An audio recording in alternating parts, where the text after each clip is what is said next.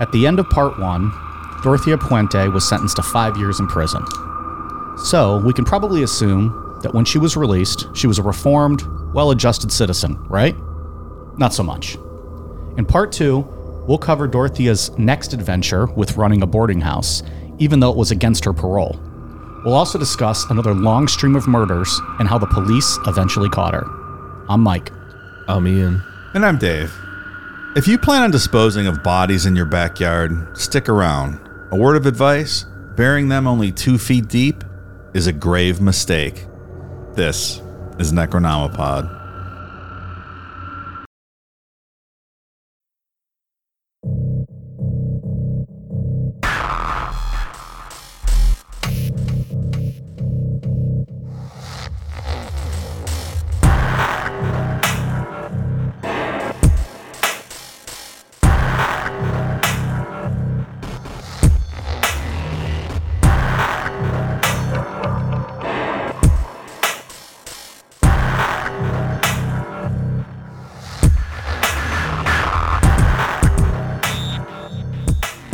So how's your March Madness brackets doing?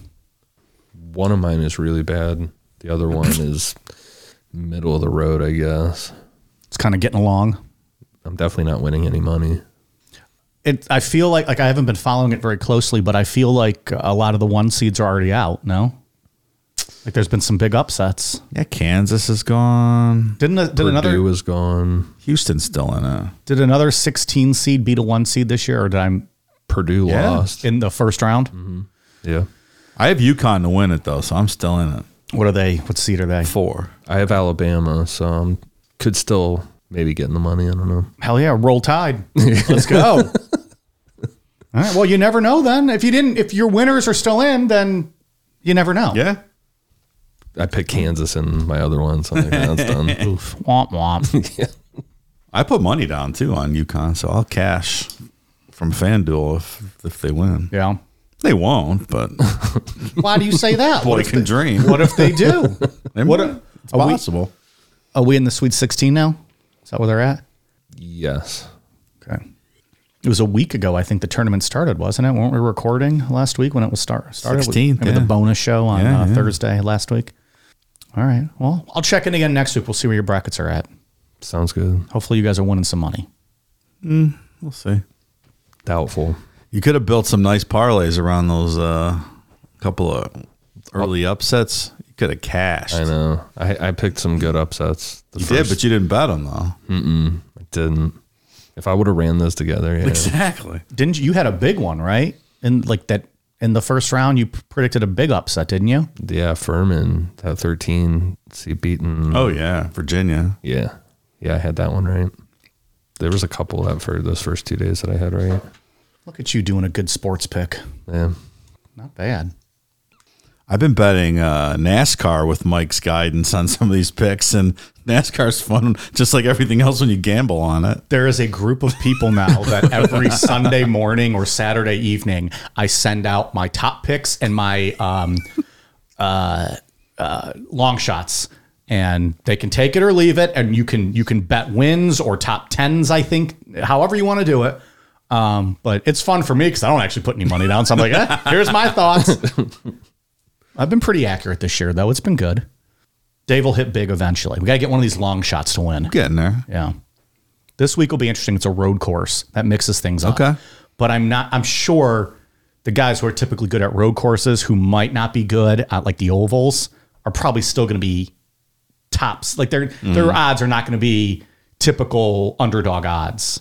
So I'll have to look at that before. Okay. Like if I give you a long shot of a guy who never usually wins, but he's a good road racer, right. It's probably not actually a long shot. You know what I mean? Like his so we'll see. Anyways, Ian, if you ever want to start betting NASCAR, let me know. I'll include you in that group. It is fun. Give It you makes my the end of the weekly race picks. fun. Yeah. Everything's more fun when you have money. It on absolutely is. Well, I cashed, $250 on the Daytona 500 with that, picking the 31st to 40th place. I was like, yeah. It was like, because everything else didn't work out. Your guys got wrecked out, but you happened to make a bet on the winner would come from a starting position of 31st to 40th. That's right. And I think the winner was like 32nd or something. Right.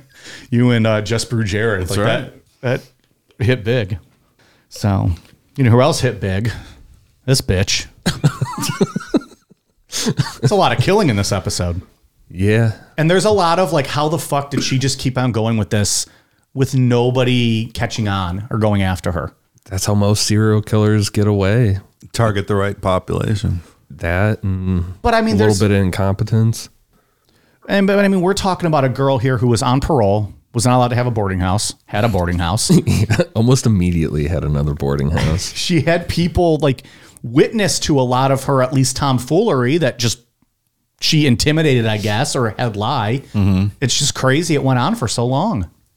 And I'll be up front here. I watched Ghost Adventures visit to this house. That is so ridiculous. They went there. Absolutely ridiculous. It's everything that he thought it would be. He went to the axe murder one that we covered on Patreon. Alaska. Yeah, and we said that was scummy to go there. Remember, we're like, those are murder victims. Like, that's weird. This is even worse. She's murdering sick and intellectually disabled people, and then he goes there like it's to do a ghost hunt. Well, and the house is ridiculous. They get there and there's like a Dorothea wax mannequin figure at the top of the stairs, and it's just there's a plaque, Dorothea murdered people. It's really an odd thing. Oh, is it like a museum type thing? No, people live there, but they're kind of treating it like that with a mannequin of her on the porch. They didn't really explain it, but they interviewed people that lived there who were the old lady that lived there supposedly was being visited by Dorothea at her bedside. It appeared to me she was having trouble remembering what Zach told her to say during the clip. Right. That's how I read it. But The Velisca murder ones, I didn't watch the episode, but like the promo photos. what do you mean? The promo photos, they were standing in the front yard all holding axes. Yeah. Like, how is this respectable? It's not. Or respectful, excuse me. Well, and that place is like a murder museum, though. So Yeah. they kind The of house was turned into that? Yeah. Oh, I don't remember that, but okay. Even still, that's not Time heals all wounds, Mike. That was over 100 years ago. okay.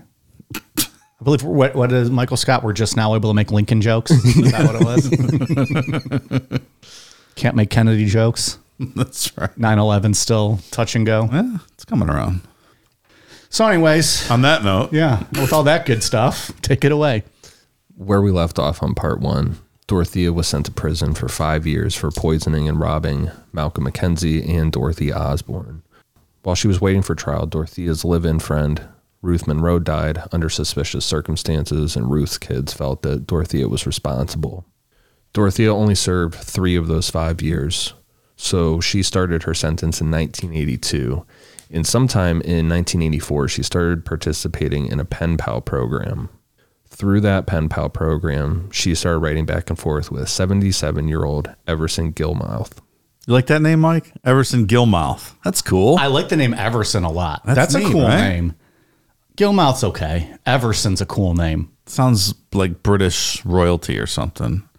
Sir Everson Gilmouth. Classy. If your name's very Everson, you classy. probably get manicures. That's okay. Oh, yeah. Gotta have class, pal. Well, I get pedicures. Nothing wrong with that. Well, I said Well, manicures. If your name's Dave, you get pedicures. That's true. You got free beers at the pedicure place, pal. It's pretty awesome. Oh, you get free beers? Absolutely. That place is awesome. That's why you go, the free beers. They have a massage chair. They rub your feet and give you free beers. All right. One of my favorite places in town. I've never had a manicure or a pedicure. I always bite my nails a lot, though. I don't. There's do not my a lot to hands, work with. but your feet, man. It's a fun time. All right. Sorry, Ian. We'll do a necro spa day.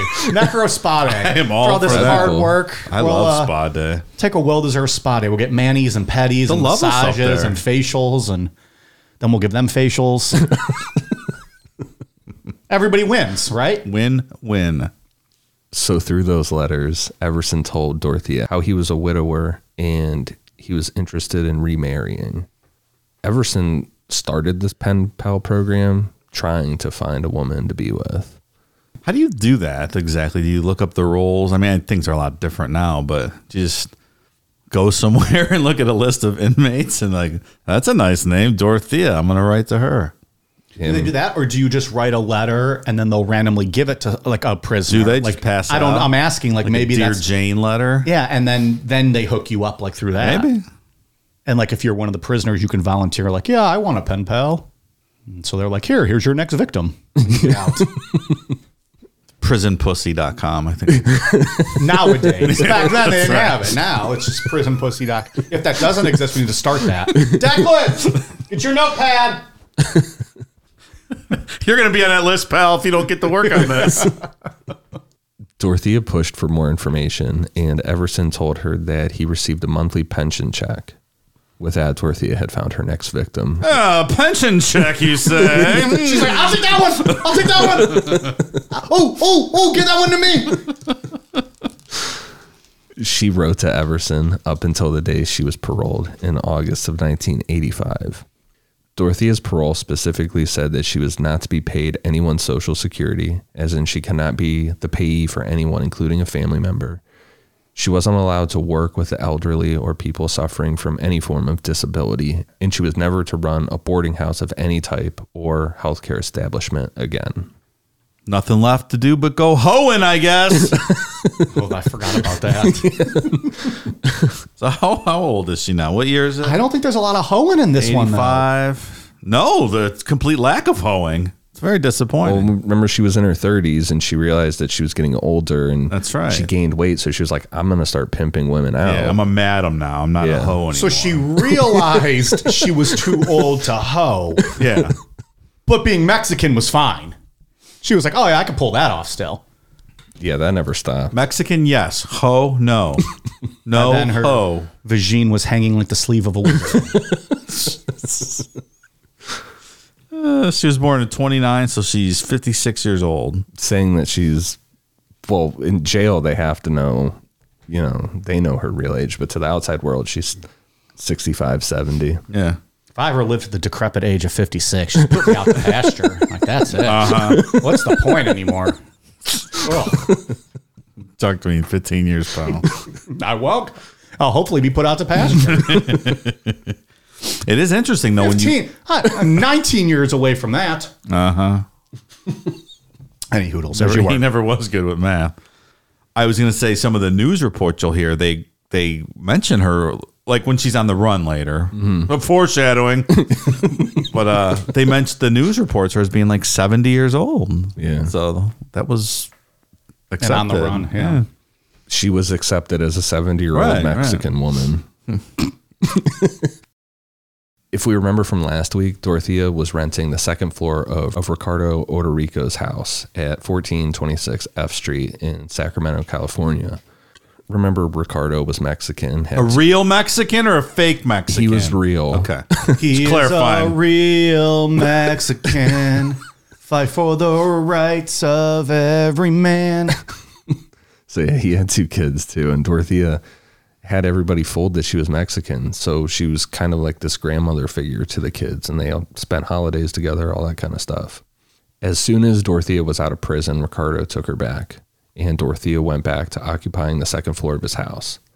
Not too long after Dorothea moved back into Ricardo's, Everson Gilmouse showed up.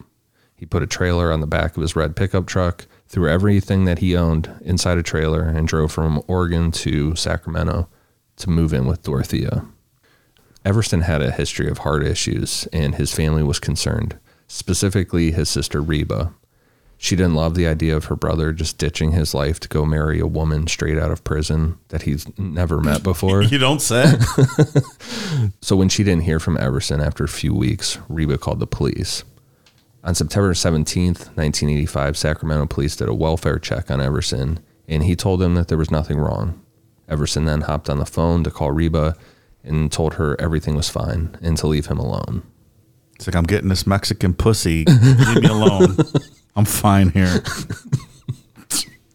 On October 14th, 1985, Reba received a letter from Dorothea saying that everything was fine there in Sacramento and her and Everson were getting married. Then Reba got another letter on November 2nd, 1985, this time from Everson, saying that the wedding was off and he was planning on moving south. In reality, Everson was still at the F Street house until mid-December 1985. We know this because Ricardo Odorico and his family left in mid-December to stay for an extended period of time in Mexico. Ricardo said that he told Everson bye, and he asked him about his health. Ricardo said later on that Everson was looking pretty run down. Did she buy this house from him when he left? It's a little unclear, like, going forward, because it's always referred to as her house. Yeah, I don't know if he, like, just stayed in Mexico for a very long time. Yeah, it's unclear. Yeah, I don't know. Because it didn't seem like she had the funds to buy it from him or anything, so I don't know what the arrangement was there, but, you know. I don't know. It's not Ricky's murder house we talk about now. Like, it's put on her, so he kind of skated under the radar there when they talk about this place in the future. From the court case timeline, about a week after Ricardo and his family went to Mexico, Dorothea got moving on turning Ricardo's house into her new boarding scam. In that same third week of December 1985, Dorothea murdered Everson. She presumably poisoned him by giving him the wrong medication or something along those lines, and then she moved his body to an upstairs bedroom. We know she took his body upstairs to a bedroom from the testimony of Jesus Mesa. At pretty much the same time as Dorothea murdered Everson, she was starting to take in new tenants. Jesus Mesa's girlfriend, Brenda Trujillo, was renting a basement room from Dorothea, and Jesus stopped by around Christmas 1985 to visit Brenda. Jesus noticed a weird smell, and so did his girlfriend. She just didn't complain to Dorothea about it. Scared. Dorothea led Jesus up to the bedroom where Everson's body was and asked him to help her move the body. She told Jesus that Everson died from a heart attack, but he refused to help move the body. As Jesus was leaving, Dorothea warned him not to call the police, and he listened. He did not report this. Wow. Might have nipped this in the bud early on, huh? What a beta cuck. Jesus? Yeah. For Set what? of balls, man. For not calling or for not moving the body? For not calling. Oh. Yeah. Getting whipped by her. Yeah, I wonder why he didn't turn it in. Some people don't want to get involved with the police, but dead body, someone's asking you to move it. I don't know. Well, he also, he may not have even thought about the fact that maybe he believed her from the start and just thought, oh, he died, and ambulance will come get it or something. Like, he didn't necessarily know there was any foul play. Yeah, it's true. What's she backing up these warnings with, I guess? I'll kick your girlfriend out of the house. Like, but that's what I said at the beginning. Like, how does she just keep getting away with this? Like, how does nobody stand up to her? She's very, very verbally abusive. Like fly off the handle temper. She's a fiery little Mexican woman.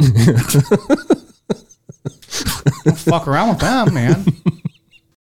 Because Dorothea was looking for new tenants and being part of the community, like last week how we talked about how she could cook traditional Mexican food and was just known around the community as a super caring and giving person, it wasn't hard for her to find Ismael Flores. Dorothea made a deal with Flores. Be my handyman. In return, I'll give you this red pickup truck, which was Everson's. Not too long after, Flores started doing work around the F Street house.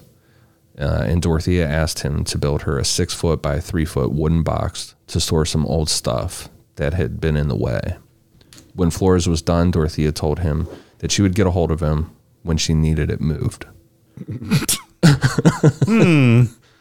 About 3 days later, Dorothea and Flores were in Everson's truck driving down the Sacramento River with the box in the bed of the truck, which, spoiler, it had Everson's body in it. stop it. What? Dorothy told Flores that they were taking the box to a storage unit, but as they were driving, Dorothea just all of a sudden changed her mind and told Flores to stop. She didn't want this stuff in the box anymore and told him to just leave it on the side of the road. Flores dragged the box past the side of the road and down toward the river, but not actually in the water, and then they drove back to the F Street house.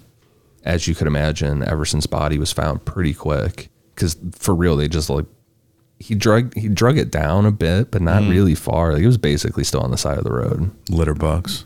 Littering is not a victimless crime, as you can see here. It's true. I know.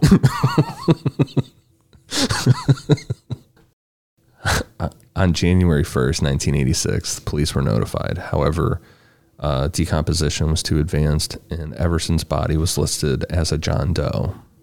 Geez, how long was he up in that room? What was the date? This was January 1st, November 2nd, 2 months almost. Yeah, that would be some decomposition. The third week of December 1985, that's when she murdered him. So sometime in that third week. Oh, only a couple weeks later then. Maybe, yeah, not even 2 weeks maybe. Interesting. Mike, that picture we posted of Ian in the coffin the other day, what if we would have done this to him? Just left him in the river in that coffin. Laying in that coffin long enough, he would have got pregnant with all the sperm in that coffin. We discussed that. It's a fuck coffin. Talk about F Street. The F Street house was pretty far from the boarding house that Dorothea had set up before she went to prison. Remember last week we were talking about how she could hold as many as 40 residents? No, big Victorian house. Yeah. Now the F Street house could hold 8 at a time. Downsized. Because Dorothea was presenting herself as a legitimate boarding house, residents were required to either prove they had government assistance or were able to. Dorothea would make herself the payee without a tenant knowing, like putting herself down as a cousin or something like that. Or she would just take the check out of the mail and forge a signature. Yeah, that's the easy way to do it, sure. Probably a lot easier back then before direct deposit and stuff. Yeah. Paper checks in the mail and different time. Well, you could just write, you could just bounce checks. I mean, you'd go to jail eventually for doing that, but you could just do that. Here and there, yeah. Like the department store, she bought a bunch of stuff. And she the one that went back then, though? Yeah, the next day. Not too smart. Yeah, she's a dummy. In spring of 1986, 78-year-old Leona Carpenter moved into the F Street house. Leona had a lot of health problems, including a life of alcoholism. Is that considered a health problem? I think once you get to 78, maybe. I've heard it could potentially be an issue, but only if you're kind of like a little bitch. Okay. Yeah. Oh, it's based on... if you're a tough guy, you're fine. If you get, pedicures, you're probably going to have issues. Is that right? Yeah. Okay. I read it in a book. Well, if it's in a book, it must be true. It's called Weekly World News, Medical Encyclopedia. Fascinating. Leona was so thankful to have a comfortable place to live. She signed over her power of attorney to Dorothea. The following year, 33-year-old Carol Durning moved into the house. It's not clear exactly why she needed to live in a boarding house, but her and Dorothea became drinking buddies. Maybe she just wanted to drink with a Mexican woman. She might have. It's her lifelong goal. Yeah. It's like, oh, you got a room for a rent? I'll take it. Yeah. You also like to drink and you're a Mexican woman? Perfect. Carol didn't notice anything weird until 80-year-old Betty Palmer moved in. Even though Betty was 80, she was described as being in pretty good shape, just pretty good physical shape, just suffering from dementia, and she needed round-the-clock care. Pretty soon after moving in with Dorothea, Betty got super sick. Carol later testified that she saw Dorothea give Betty more medication than she needed, but Dorothea told Betty that she was wrong. After a week or so, Betty was obviously very sick, but Dorothea refused to take Betty to the hospital. Then, exactly after 1 month of living there, Betty Palmer was just gone. The idea of being 80 years old and not having anyone else to take care of you and having to move into a boarding house run by strangers and being just subject to their whim is absolutely terrifying. To be at that stage of your life and to be so helpless like this. Yeah. It's really scary. And that's the thing about who she's targeting. It's people that are just completely vulnerable and in need. Like Betty Palmer was suffering from dementia. She didn't really know, what was going on. Leona Carpenter, she was just so thankful to have a place to live. Yeah. Yeah, it's a terrible victim pool that she preyed on. Yeah. Based on the investigation, Dorothea decapitated Betty and cut off her hands to limit chances of Betty being identified. She was buried in the backyard and then covered with cement. And that brings in the idea of accomplices, because Dorothea Puente was 5'3". You know, you don't want to say she's not strong enough, but she didn't do this by herself. No. It's a lot to do by herself. Yeah. She didn't dig a grave, even if it's 2 feet, and lay cement over it. There's talk of a random homeless guy that everybody just knew as Chief. That Chief was helping her do this stuff. And then one day Chief was just gone. So maybe he fell victim to her as well. And he wasn't buried there. He was taken somewhere else because his remains weren't found. There wasn't like a John Doe found on her property, but there was a guy named Chief that was hanging around helping her do stuff. So it might be that guy or another tenant named John McCauley, because John McCauley is willing to help her get away. Okay. Oh, spoiler, man. Yeah, sorry. Well, I saw a clip from the trial. Was it the prosecutor or that the lead investigating cop said that she had hired some convicts to help her dig holes too. So that was their theory. And it's not like it's sort of a busy street too. It's 2 blocks from the governor's mansion in Sacramento. So you're not out in some suburban country setting where, no one's going to notice you, I guess, digging these holes. Yeah. You seem to be in the middle of the town. Well, There was a hotel across the street. Exactly. she had a really nice garden. Like all the flowers and stuff were always really nice. And people were like wondering, why does she always tear up the flowers? Like they're always really nice, but she's always tearing them up and then putting new stuff in. And then one person rationalized it, a social worker, I think, rationalized it as, well, maybe she's just having guys just tear it up just to give them something to do because she's such a caring person. That's how fooled she had people. A lot of good cover stories going on here. Well, it also covers why there's people working out in the garden at probably all hours of the night, I guess. Yeah.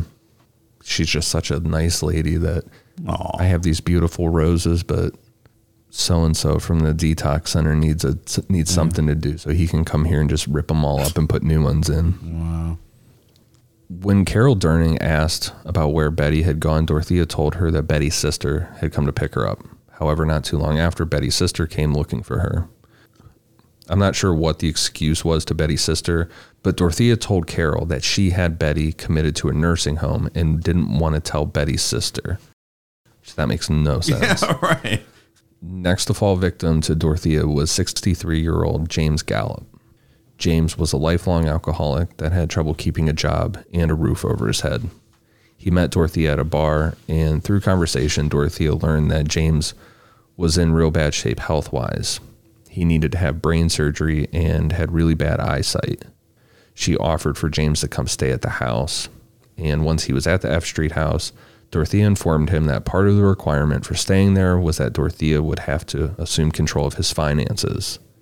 James said absolutely not, and according to Carol Durning, Dorothea was furious. I bet she was. Went off the rails, like that whole really bad temper thing. Dorothea ended up letting James stay until he was done recovering from his brain surgery, which would have been March 1987. While James was recovering, Carol Durning testified that she had seen Dorothea give James his medication, and James said something along the lines of, "You already gave me my medicine." And Dorothea would be like, "No, you must be wrong. Like, you're forgetting things." And James took them. The next month, in April of 1987, James was back at the bar hanging out. A couple weeks later, when Dorothea was at the bar, the bartender asked her where James was, and Dorothea said she didn't know. James just packed up and left in the middle of the night. In reality, he was already dead and buried in the backyard. But she's not keeping people around long enough to drain them of their money. So I feel like we're getting into an area where just killing is the motive here. It doesn't seem financial. No, because she would hold on to these people as long as possible. Unless she got sick of them and they were causing her too much trouble, and then she just decided to kill them and she could just get another person to replace them. I don't know. Or is it to try to become their payee as quickly as possible, so now you have access to the checks, kill them, keep cashing the checks, and get more people in there and just try to build up a repertoire of It's probably a little. Tons of checks coming in every month, but just the people that aren't here anymore. I don't know. She was still cashing. Like Betty Palmer, her checks they kept coming. Yeah. And she kept cashing them. So maybe that is the part of it. She certainly enjoys killing, though. I mean, that's right. The pace at which she's doing it at this point and the amount of people she's killing, there's something to that at least. She's not just, she doesn't dislike it by any means. She seems to have a good system going. Yeah, it's there's the financial aspect to it, but the pace from like last week till now, it ramps up like a typical serial killer. Maybe she just got annoying old people in this stretch. I don't know. I think that's part of it with some people that she just got annoyed with them or they caused problems. Like this guy is taking over my finances, bitch. Yeah, right. I think I got an audio clip of him talking to her. Are you standing back here, Dorothea? Are you watching us? You stupid old lady. Good God. That's what the show is? Is that the dude we always make fun of? Mm-hmm. Oh my gosh. Stupid old lady. He's for real an idiot. He should be ashamed of himself for going to this house and doing that. This show is so fucking funny. He's laying on the bed. Like that same kind of thing where he's like immobilized and they're looking at him. Are you okay? Are you okay? And he felt like it was 5,000 pounds of weight on him or something. And then he's sitting there on the side of the bed, like catatonic, and he just like rolls off and falls on the ground. Oh my gosh. This is so stupid. Why would Dorothea even be there? She didn't die there. She's there. The victims are there too. Is that how, when you're a ghost, can you go haunt wherever you want to haunt? Apparently. You can go where the fuck you want, right? That's the rules. Yeah. They brought in psychics. They flew them in from Los Angeles. They roll up in the Escalade, and they have like the sleeping, blinders on, so they don't know what house they're at. And then they walk in. They have everything covered up. You can't. They have that a seance. No. So they didn't know what house they were at. They didn't and then know. they started talking to the actual ghosts that were there. That's right. Well, that's real. right. Then you can't fake that. It's good stuff. The cop, they actually had the cop there. They interviewed the cop a bit. He says he believes some of these people were buried alive. They weren't even dead yet when they were buried. So that's pretty terrifying. I could see that if she drugged them and didn't drug them enough. Mm-hmm. Yeah, because it wasn't like she was beating people to death. Right. Yeah. Next was 64-year-old Vera Martin. Vera moved in on October 2nd, 1987. Vera had a lot of health problems, more than usual tenants. After a week of being there, she disappeared, probably because she was too much of a burden on Dorothea. I think that's probably what happened there. Next was 55-year-old Benjamin Fink. He was living at the house for most of 1987, and his brother came to visit him often, which his brother said that he was never suspicious about anything going on at the house. Benjamin was an alcoholic, and he was a pretty rowdy one. He would get pretty belligerent. In January of 1988, Benjamin got out of hand and was acting like a real asshole around the house, scaring the other tenants. Dorothea got Benjamin to calm down, and she took him upstairs. She told the other tenants that she was going to take Benjamin upstairs and get him to calm down. The next day, Dorothea told everyone that Benjamin took off in the middle of the night.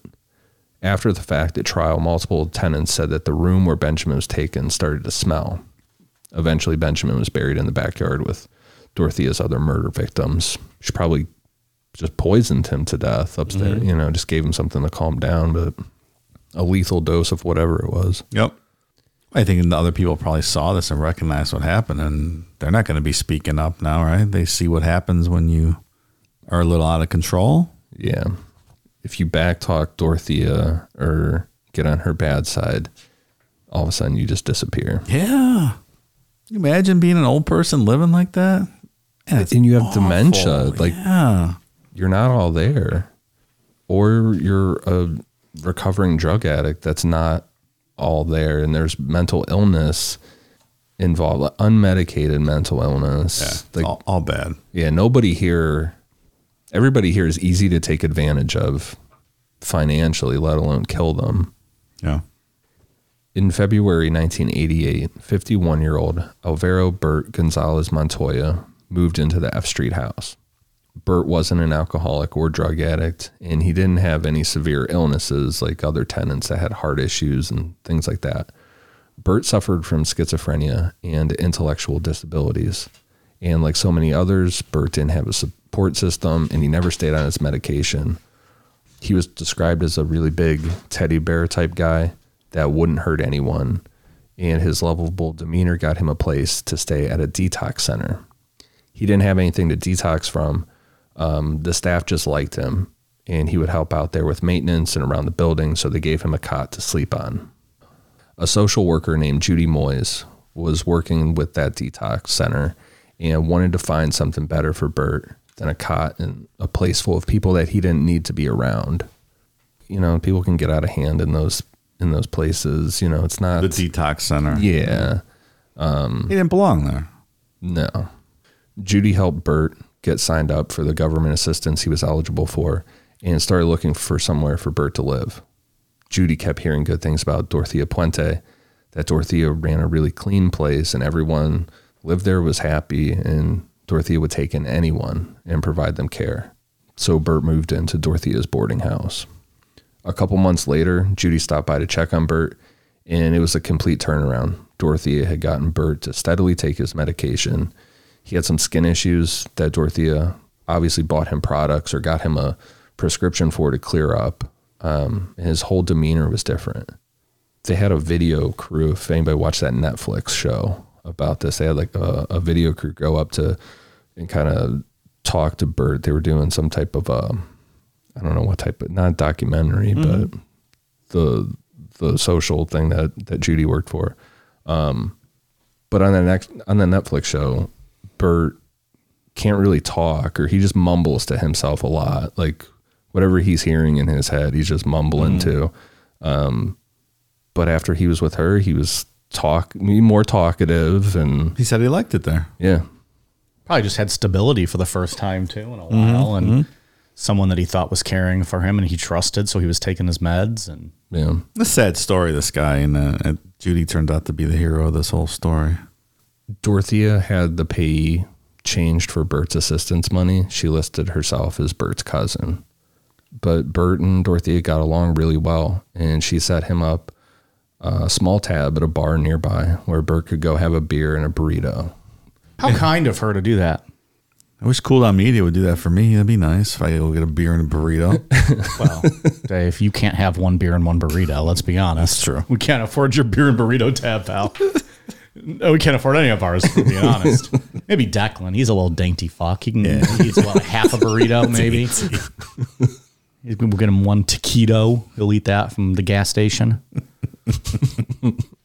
Like a shitty one too, like rice and bean, like no meat at all. No meat for Declan? Just a rice and bean, little fucking extra crispy taquito. That's what you get, pal. Fuck you. Only his sister gets all the meat, right? She gets all the meat. Necronomipod is sponsored by BetterHelp. When was the last time you learned something new about yourself? What was that like? How did it make you feel? As people, we're constantly evolving and bettering ourselves, so you shouldn't be surprised when you learn something new. Getting to know yourself can be a lifelong process, especially because we're always growing and changing. Perhaps this means professionally, spiritually, mentally, or even just educating ourselves and becoming smarter. Therapy is all about deepening your self-awareness and understanding, because sometimes we don't know what we want or act the way we do until we talk things through. BetterHelp connects you with a licensed therapist who can take you on that journey of self-discovery from wherever you are. BetterHelp therapists are trained to help you figure out the cause of challenging emotions and learn productive coping skills, which makes therapy a great way to discover more about who you are and empowers you to be the best version of yourself. So, if you're thinking of starting therapy, give BetterHelp a try. It's entirely online and designed to be convenient, flexible, and suited to your schedule. All you have to do is fill out a brief questionnaire to get matched with a licensed therapist, and you can switch therapists anytime at no additional charge. So why wait any longer? Discover your potential with BetterHelp. Visit betterhelp.com/necro today and get 10% off your first month. Again, that's BetterHelp, HELP.com/necro. Earlier in the episode, we talked about a tenant named Leona Carpenter. Leona had survived living with Dorothea for 2 years at this point, so she would have been 80. We don't know why exactly. Maybe Dorothea just got sick of her, but Leona was murdered and buried in the yard with the rest of her victims. A couple months later, in 1988, 64-year-old Dorothy Miller had also gone missing. Dorothy had told other residents that Dorothy had been arrested, but in reality, she was buried in the backyard. In August of 1988, Bert went to the bar to have his beer and burrito, but he passed out at the bar. People had to help him back to Dorothea's, and looking back on it, some of those witnesses said it was like Bert was drugged or something. Not long after this, still in August, Bert showed back up at the detox place. He said that he didn't want to go back to Dorothea's house, but he couldn't express himself properly. Remember, on top of schizophrenia, he had an intellectual disability. The people at the detox center talked Bert into going back. Oh, man. It's a real sad one. It really is. On September 2nd, 1988, Bert called the Sacramento post office and tried to tell whoever answered the phone his name, while Dorothea was screaming in the background. According to court documents, all Bert could say before the phone was hung up was, quote, "She's got my social security check. I can't give you my phone number. I live at 1426 F Street." Bert called back twice, and Dorothea could be heard refusing to give Bert a pen and paper. And it seems like he just gave up trying to figure out what was going on with this money because he stopped calling the post office, and there's no record of him trying to call a government agency or anything like that. A couple weeks later, in September of 1988, Judy Moyes, the social worker that got Bert hooked up with Dorothea, stopped by to visit him, only to be told by Dorothea that Bert went to visit with family in Mexico. Dorothea told Judy that Bert would be back in a couple of days. When Judy came back at the end of the month, Dorothea told her that she had talked to Bert on the phone and things were going so well in Mexico that he was going to stay longer. At this point, Judy was super suspicious. Bert had an issue going anywhere farther than down the street from where he was living at the time, let alone make his way to another country. Yeah, that didn't happen. He was like on a street. That was it. Yeah. One street. He's not going to Mexico by himself. No. This went back and forth until November 1st, 1988, when Judy flat out confronted Dorothea and said, "You provide me proof that Bert is alive and well by November 7th, or I'm calling the police and I'm going to report him as missing." When November 7th rolled around, Judy got a call from someone claiming to be Bert's brother-in-law. This man said that after Mexico, Bert would be coming to live with him in Utah. When Judy asked to speak with Bert, the man told her that he was sick and hung up. Later that day, Judy received a letter postmarked from Reno, Nevada that said Bert was going to be living with his brother-in-law in Utah.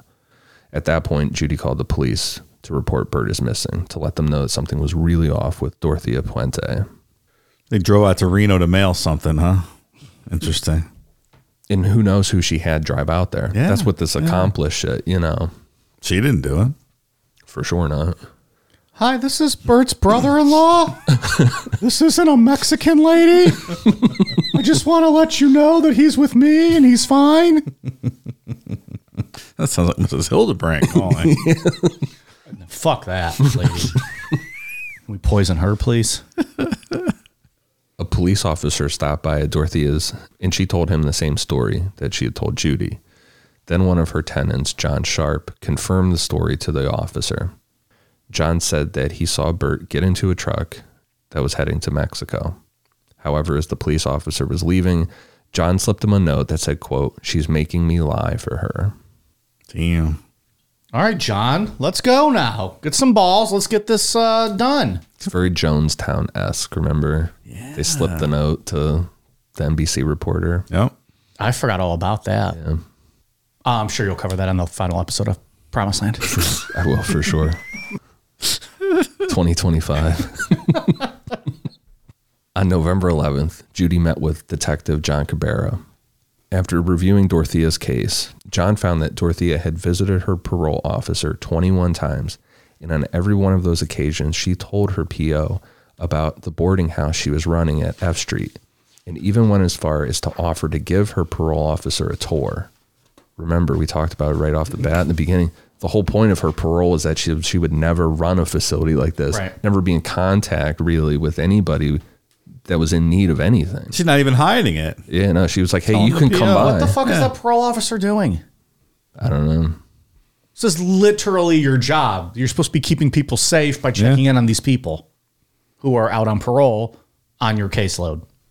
Maybe she was hoeing and giving him some handers or something to Maybe. pacify him. We're not ruling it out at this point. Absolutely not. I'm just suggesting possible reasons. We'll put a pin in that, and it's probably just going to stay a pin because I don't think we'll ever get back to it. But just let the record show that has not been ruled out by us. Can you reach out to her PO officer tomorrow and get a comment on that? Let's see. He was getting When was handers. this? What year is this? 1988. They might have been retired by now. Well, they might not have been, though, so much check up on that. They could have been a young whippersnapper at the time, and they're still going. They probably run the whole fucking parole board now. It was Gavin Newsom. He's the governor now. Detective Cabrera went to Dorothea's and told her that he was looking for Bert. Dorothea let him in and gave him the same story that she had been giving to Judy. Cabrera talked to John Sharp, who passed the note, and Carol Durning, but both of them didn't offer up anything. I don't know if they were just very scared of Dorothea, maybe some intellectual disabilities, something, she obviously She had got power over him. Yeah. At the end of the visit, Cabrera asked Dorothea if they could dig around the backyard. He told her that Judy was insisting Bert was buried in the backyard, and if he could just dig around a bit, maybe that would put Judy at ease. They dug around for a while, and right when Cabrera was about to call it quits, he dug up a leg bone that still had some decaying flesh on it. Based on the decomposition and the size, the leg couldn't be Bert's, but this was now a crime scene to some degree. Isn't that crazy? Yeah, sure. Go dig around. Just being I that, got nothing to hide. Like she didn't fight that at all. She was just like, go ahead. that bold, just a sweet old lady. And she's like, yeah, go dig. Yeah, go ahead. Probably thought Like bold, but like, dumb. yeah, dumb. Like if you only went like 2 feet deep, like what's your thought? Like, they're going to find them. Are you thinking they're never going to accuse the sweet old lady who runs the boarding house, who everyone loves? Did she think he was bluffing? Just to see if she would. And then he let walks in him? with a shovel. She's like, oh, fuck. Yeah. Like the smart Wait, move what? is, Wait, what? You're actually going to do this? The smart move is to say get a warrant, and then as soon as he leaves, you pack some cash and you go to Mexico or Yeah, you make like, your getaway at some just to point, be 'cause like, yes, you're like- burned. I don't know if it's arrogance to the point that it's stupid or. And then again, Or what? where does the arrogance stemming from? They're not going to find him, or they'll never accuse me. Yeah. Mm-hmm. That's weird. The next day, the police came back and started digging. They didn't have anything to arrest Dorothea on specifically. They didn't have an ID or the cause of death for the remains they dug up the day before. There could be multiple explanations for why human remains would be in the yard. The main one, that given the year that the F Street house was built, people during that time sometimes chose to bury loved ones in the backyard. There's still flesh on that leg bone, but the police needed more to actually arrest Dorothea. At least that's the way the police say it. You moved the headstones, but you left the bodies. It's the greatest Star Trek quote of all time. A bunch of people and news reporters showed up to see what was going on. So Dorothea pulled Detective Cabrera aside. She told him that the whole thing was stressing her out and she just wanted some air. All these corpses you're finding in my backyard, it's really stressing me out, This is man. upsetting. I'm so upset by this. I thought I buried them better, but now you're finding them, and it's causing me great consternation. Please let me get a soy macchiato. That's all I need. Well, and there's video of her like standing up on the porch, just Yeah. looking like this shocked little old lady that's completely in shock of what's going on. No clue. Oh, me? What? She asked Cabrera, if I'm not arrested, can I go across the street to grab a coffee, just get some fresh air? There was a hotel across the street that had a coffee shop attached. Detective Cabrera had no reason to tell Dorothea no, so he walked over to the coffee shop and then went back to digging.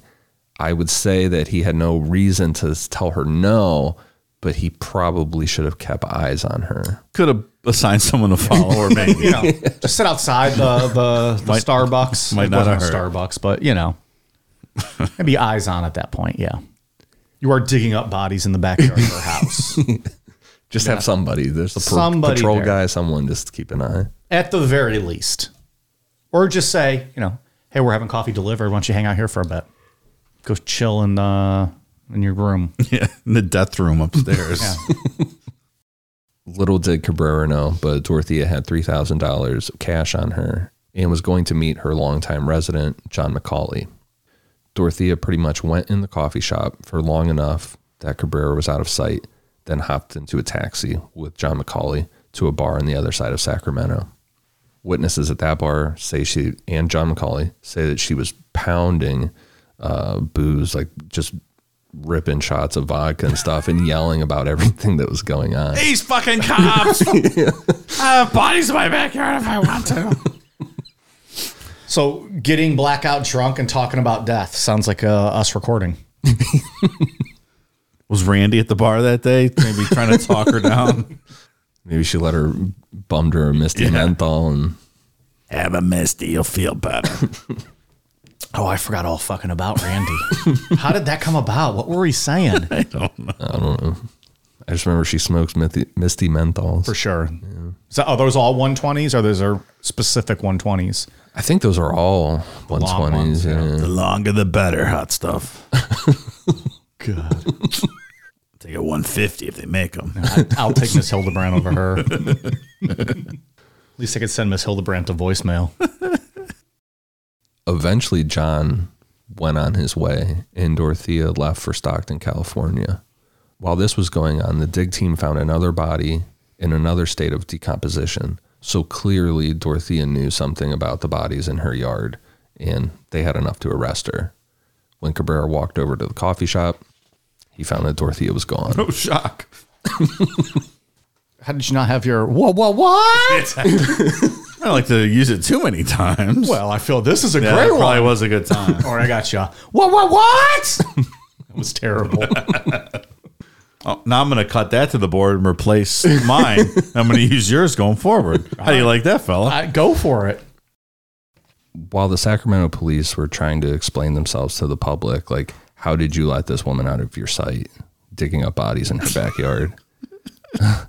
Dorothea was at the Royal Viking Hotel in Los Angeles using the name Dorothea Johansson. She stayed in her room watching TV and only left to get food.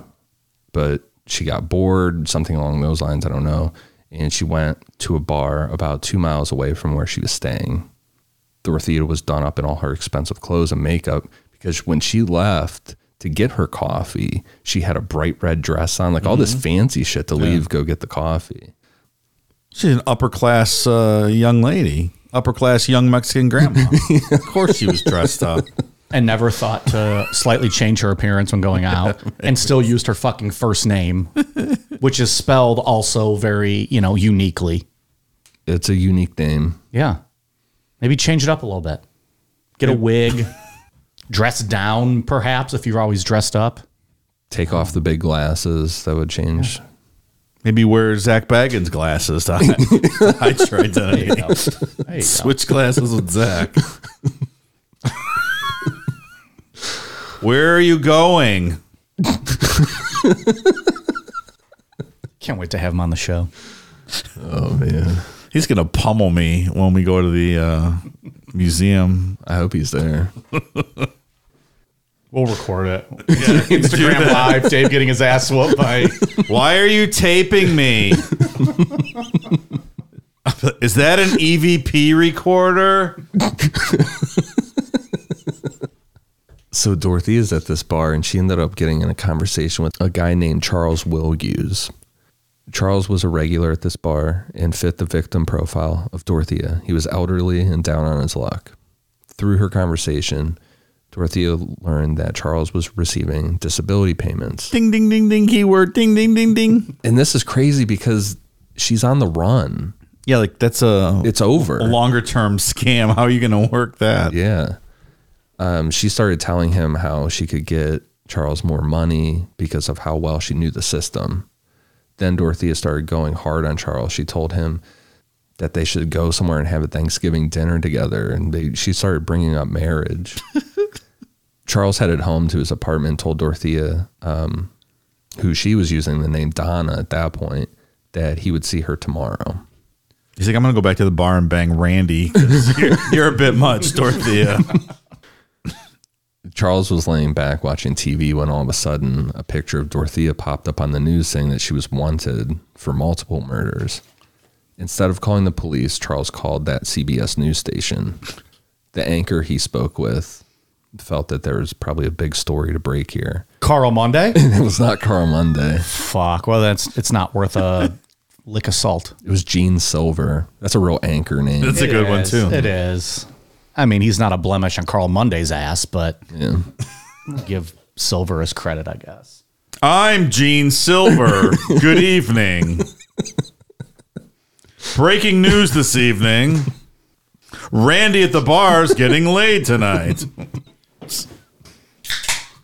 Gene Silver went over to Charles's apartment with some pictures of Dorothea. Charles confirmed that it was her, so Gene Silver got to work making sure that he was going to be the one to break the story. That same night, Gene Silver and his news crew went to the Royal Viking at 10:20 p.m. and knocked on the door. She answered the phone, was hit with the light from the cameras, and was asked by police to show her ID. Dorothea took her driver's license out from her purse and handed it to the police, which read Dorothea Montalvo, 1426 F Street. So Gene got all his crew together, called the police, and kind of went at the same time and stood behind them to tape with the reaction and what happened. Just blasted her with those bright lights. Yeah. CTV, right? Yeah. Gene Silver on the spot. No, this old woman has not won the Publishers Clearinghouse $1 million prize. She's suspected of having corpses buried 2 feet in shallow graves in her backyard. I'm Gene Silver, more at 11. See, here's my problem with On Gene this Silver. news station. Gene called the police and showed up behind them. Carl Monday ain't just showing up. He would have went. He would have went and just knocked on her door. Excuse me, ma'am. Are they digging up bodies in your backyard right now? What do you have to say about that? What do you have to say? You don't need the police for protection. Gene Silver's a pussy. He really is. Fuck you, Gene Silver. Go watch some Carl Monday. I See how it's done. Yeah, how it's really done. Real I-team. We got a message from someone asking if we're making those Carl Monday fucks shirts. They're looking for them. I forgot about that. I mean, can we do that? Can we legally do that? Sure we can. Spell it with a K. Carl with a K. You can get away with it. Or just have like a calendar, but just the Monday, like Carl with the calendar. Like it's a made up name anyway, right? That's true. I don't know. Maybe he still owns it though. I don't know. Can you trademark a day of the week? I don't think so. What if a name you can, right? I forgot about that Carl Monday fucks. Maybe we should make those shirts. Dorothea was charged with a total of 9 murders. Everson Gilmouth, Ruth Monroe, Leona Carpenter, Bert Gonzalez Montoya, Dorothy Miller, Benjamin Fink, James Gallup, Vera Martin, and Betty Palmer. The belief among investigators and the prosecutors was that most of her victims had been drugged until they overdosed. Then Dorothea wrapped them in bed sheets and a plastic tarp before dragging them to shallow graves in her backyard. With clearly the help of somebody, there's no way she did this on her own. So they found 7 bodies in the backyard, and she had the 2 additional. One was in the coffin. What was the one other person? In the front yard. Oh, in the front yard. There was someone buried in the front. I believe it was Betty Palmer was in the front yard, which that's crazy in that area. Like you said, it's a busier area. Yeah, it's not, The hotel was across the street, right? Like where she got the coffee. That's busy. Yeah. Just to put a body there. Just planting flowers out here. Nothing going on. It's a bag of fertilizer. In 1992, Dorothea declined a plea deal that would give her life in prison without the possibility of parole, so she would avoid the death penalty, but she declined. She admitted to people in jail that she killed her tenants, kind of bragging. So prosecutors brought those people forward as witnesses immediately, but they had a little over 130 Yeah, I saw witnesses. That's a lot. And at the time, it was a very, very expensive trial. It was a little over $500,000. Why did it take so long to get to trial? This happened in 1988. I also saw that her long-lost daughter testified in her defense at trial. Long lost. Immediately, you're like, okay, fuck are you doing here? That's the one that she gave away, right? Right off the bat. So she was a great mother. Yeah, saying how great she was. It's been so great to me all along. Or we're kind of, I guess, more talking about her rough childhood upbringing, maybe as extenuating circumstances. That's the route they went with it. Yeah. What else are you going to do? Well, yeah. I'm not sure the long-lost daughter has a lot of expertise in what her mom went through as a kid. Maybe not. The interrogation tapes are interesting with the cop just sitting. It's just one-on-one, him talking to her at a desk. She's like, I don't know anything about it. Like, she sticks to it, and she went down with the ship. Yeah. The jury started deliberations on July 15th, 1993, and all 11 jurors agreed to convict Dorothea guilty of murder, except for one juror, Jesus Sanchez. He just straight up refused to convict her or give a reason why. Like, he was just being an asshole. Like, refused to speak kind of shit, like being a kind of a kid about stuff. On August 26th, 1993, the other 11 jurors were able to convince Jesus to find Dorothea guilty of 3 of the murders. Jesus straight up said to the media afterwards, quote, "You got 3, you're not getting any more." The jury found Dorothea guilty of murder in the first degree in the cases of Dorothy Miller and Benjamin Fink, and murder in the second degree of Leona Carpenter. However, because Jesus Sanchez refused to deliberate anymore, the judge declared a mistrial in the rest of the cases. And I guess no need to retry after you have the 3 convictions. No, it just sucks for the other families. It does. Yeah, that's not what's rough fair about it. You don't get justice because this juror's being an asshole. Mm-hmm. And I don't feel like that should be allowed for a juror just to shut down and say they're not deliberating anymore. Like, there should be a replacement, I would think. Yeah, I mean, how can a juror just say, yeah, I'm done, this is over? Like, you don't get to make that call. I mean, I guess the judge was fine with it, but if I was the judge, I'd be like, all right, you're out. We're going to get somebody else in here then, because if you're not going to discuss this, like, you can't. But if you say, I think she's not guilty on these other murders, what, and you don't move your position and they don't sway you, what? I mean, then you're a hung jury, I guess, and you start over, That's the mistrial, right? yeah. But they already convicted her on 3, so they're not going to waste time retrying her on the other ones because she's going away. That doesn't sit right with me, though. I think you do retry them again. Yeah. You make her go through the whole process. I don't know. I think that's owed to the families at least. Apparently not. Dorothea received life without the possibility of parole to be served at the Central California Women's Facility. She died on March 27th, 2011 from natural causes at 82 years old. And she always maintained her innocence, that everybody died from natural causes and they were just buried in the yard. She never killed anyone. Yeah. But why did she bury him in the yard and keep cashing their checks? Yeah. And so was there anything ever that came up with an accomplice then? Or nothing came of that? Nothing concrete, no. Like I said, the cop, speculated she hired, I don't know, he said convicts to help dig the holes. I don't know where you get that from, but the hero of the story is Judy, who, if she didn't press this could have went on for a long fucking time without being identified. It's just so crazy that it did go on that long. Yeah. I feel so bad for her because she's a really caring social worker, and she's in the documentary obviously talking about what happened. And because she's the one that she's like, I heard about this Dorothea Puente, rave reviews from everyone. So she's the one that took Bert there, and she felt awful. I felt bad she felt her. like she was the cause of it. Yeah, I mean, it's all terrible. The Bert one rubs me. It's super wrong. That's a real sad one. Yeah. Of course, because he started to thrive, it seemed like, under her, and or at least when he was living there and was doing really well, and then whatever the fuck happened with that, and passing out at the bar. It's not like it was downhill from there. And then tried to ask for help, but didn't know how. Multiple times. The thing with him calling the post office is really sad. Like, he can't. And if you're the post office and you get that kind of call and you hear that shouting in the background, do you not alert the police? Like, how did they find that out? Did they find that out later? Yeah, that was trial stuff. Yeah. Like if this person's calling seemed distressed and someone was yelling at him in the background, maybe go check it out. Yeah. And maybe they did and it just wasn't followed up on. I don't know.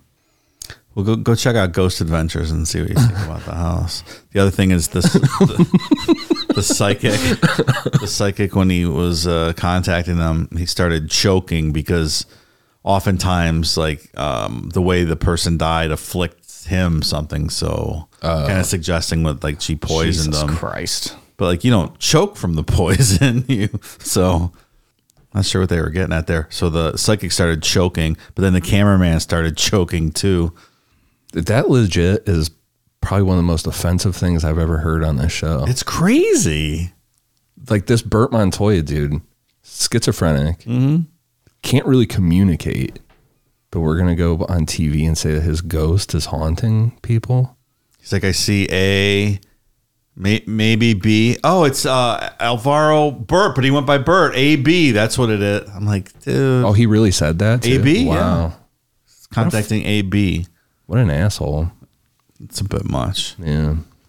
There's another clip of Zach going through the house yelling, "When are you going to try to kill me?" I couldn't pull that one though.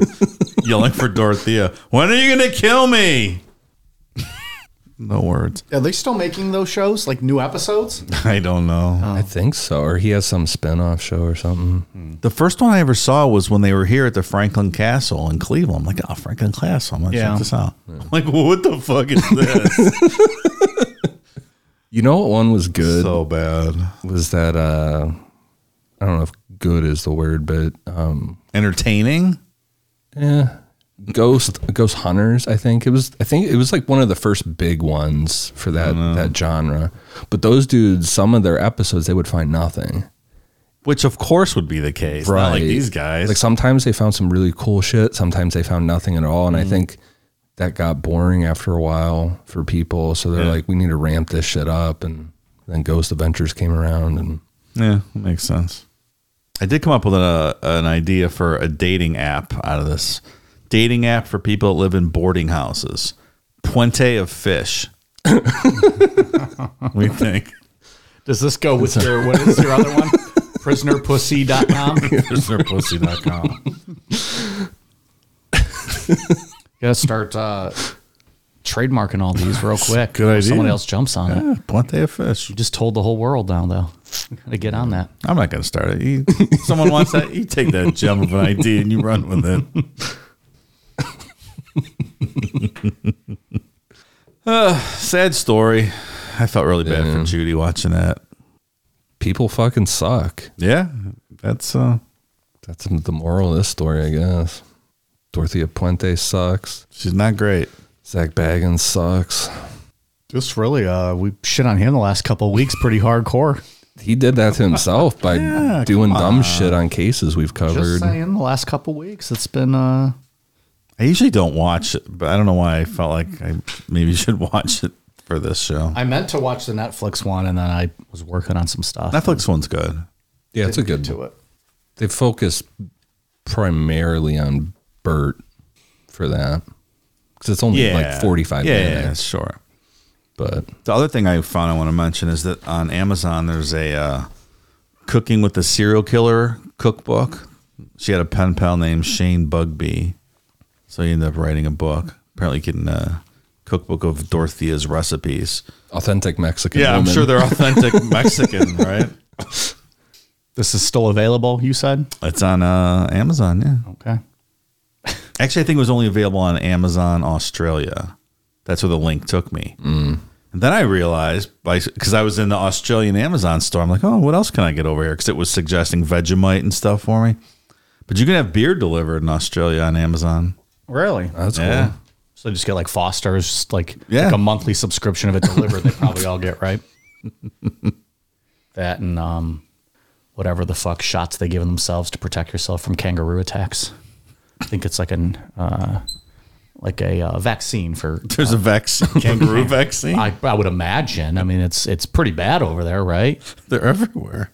Like we were the ones that said like you can go to the beach, at least you'll be safe, and then everyone started sending us videos of kangaroos on the beach. Like they're fucking taking over that entire country. You need a vaccine for a kangaroo attack. So does it ward off the kangaroos or just makes you feel better when they attack? We'll have to ask an Australian. I don't know. Get someone on the show. Maybe it's like a rabies shot, but you get it beforehand. Like just because you're inevitably going to get fucked up by a kangaroo living over there. Got it. You have to get it probably, every couple years or so. I don't know. We'll have to ask them. All right. Fair enough. Possibly the second episode of Mike's History Corner, which will be June, maybe? We do that quarterly on patreon.com/necronemapod, $10 tier. Might be about Australia. Really? Maybe. We'll see. First episode will be later this month.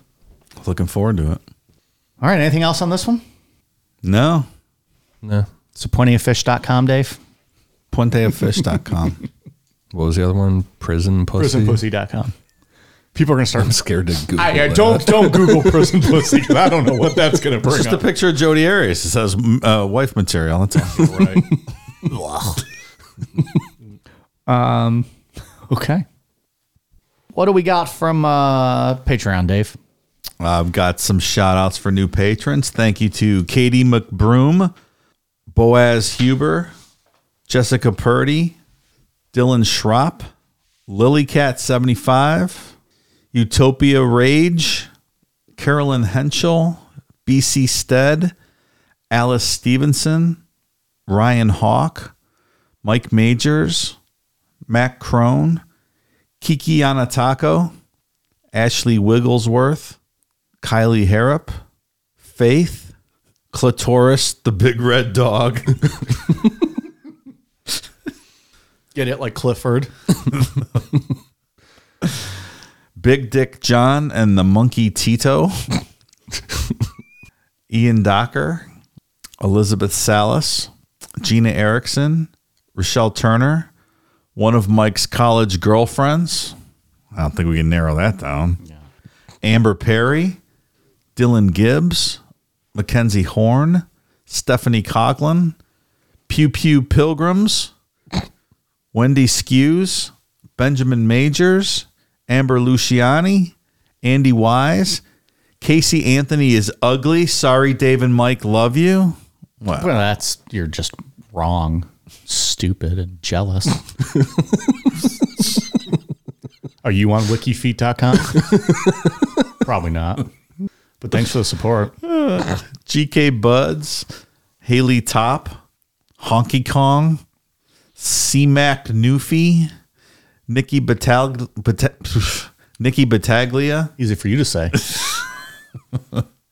Ashley Stevenson, Rose, Billy Gray, Bitchy Witch, Morgan Barnes, Hannah M, Delicious Carnage, Hannah Banana Beans, Joey, Mr. Hildebrandt. Oh, he died 30 About years that. ago. Under questionable circumstances. Very questionable. Hello, I'm calling the funeral home. My husband dies. Mrs. Hildebrandt, call me back. Trying to get cremation services. Mary Dave, fuck Ian, Cuck Mike. Cuck with a K? Cuck with a C. Well, that's cheating. That's FMC. I like that game, though. Fuck, Mary, Cuck. That'd be all right. Paige Gunn, Zachary Hawkins, Haley Bond, Annie Kabza, Jasmine Enriquez, Kristen Crocker, Joe Kickarse, Heather loves Dave more than Samantha. Well, got a new entry. Woo! Didn't I say this one last week? Shannon loves Dave. Or is that new? That I have to bring up tonight? Oh, I don't know. On shout outs? Yeah. Oh, man. I can't remember. A lot of love in this room. Wait, wasn't Shannon the original? No. Samantha. Oh, Samantha. There's too many now. This is a Royal Rumble at this point. Melanie Jones, Haywood, you pee on me. Heather Gallagher, Beautiful name. Summer Vlietstra, and Dave. Oh, Dave. Just Dave. Dave, thanks for joining Patreon. Thank you so much to all new patrons. Thank you. Ian. For iTunes, I have one for Shannon loves Dave. Oh, hey there. She got 2 shout-outs. That's not fair. Yeah. HB 22, Heather LG 78, Jesse Cooper 88, And Brick Guy 04. Thank you guys for the awesome reviews. Anything else on your end, Dave? Yeah, I have one international shout out from Killbox 250, whose country of origin I neglected to write down. I believe it's Canada, though, so thank you. I have a couple military shout outs. Veronica McLaughlin, Air Force medic in the 911th Reserve Airlift Wing. Thank you so much for your service. And also Ryan Doherty in the 652nd MP, which I believe is Army Military Police. Awesome. So thanks for your service, guys. Ryan passed along a story that he was stationed at Abu Ghraib, the prison, and someone came in with a wound, and the prisoners had sex with the wound hole. Jesus. Because, of course, holes is holes. Yeah. Where's this prison at? Abu Ghraib? Where's that at? It's in Iraq, I think. Oh, okay. That's crazy. That's not fun. No. That's yucky. Yucky. That's one word for it. Very yucky. That's a way to end an episode. So thank you both for your service. Yeah, thank you. And then just two quick shout outs. One for Acoustical Interiors. They sent me an awesome vintage Jim Jones cassette. It's like a reprint of one of the old ones. Cool. It's really cool. There's no note or no name. All it says is Acoustical Interiors, but thank you. Nice. For the cassette. And then for Kenneth Hoover, he sent us a couple of his books. He's an author. Some science fiction books. Very cool. Very cool. Let me see one of those. Kenneth Mark Hoover. These look cool. All right, we're going to check these Super out. cool. Yeah, that one looks badass. All right. Thanks, man. Appreciate that. We are on Twitter, Facebook, Instagram, YouTube, TokTik, patreon.com/Necronomipod, amazon.com, search Necronomipod, and I think that was it, necronomipod.com. So check us out, and thank you so much. All right, you guys ready for the cool down beer? Cheers.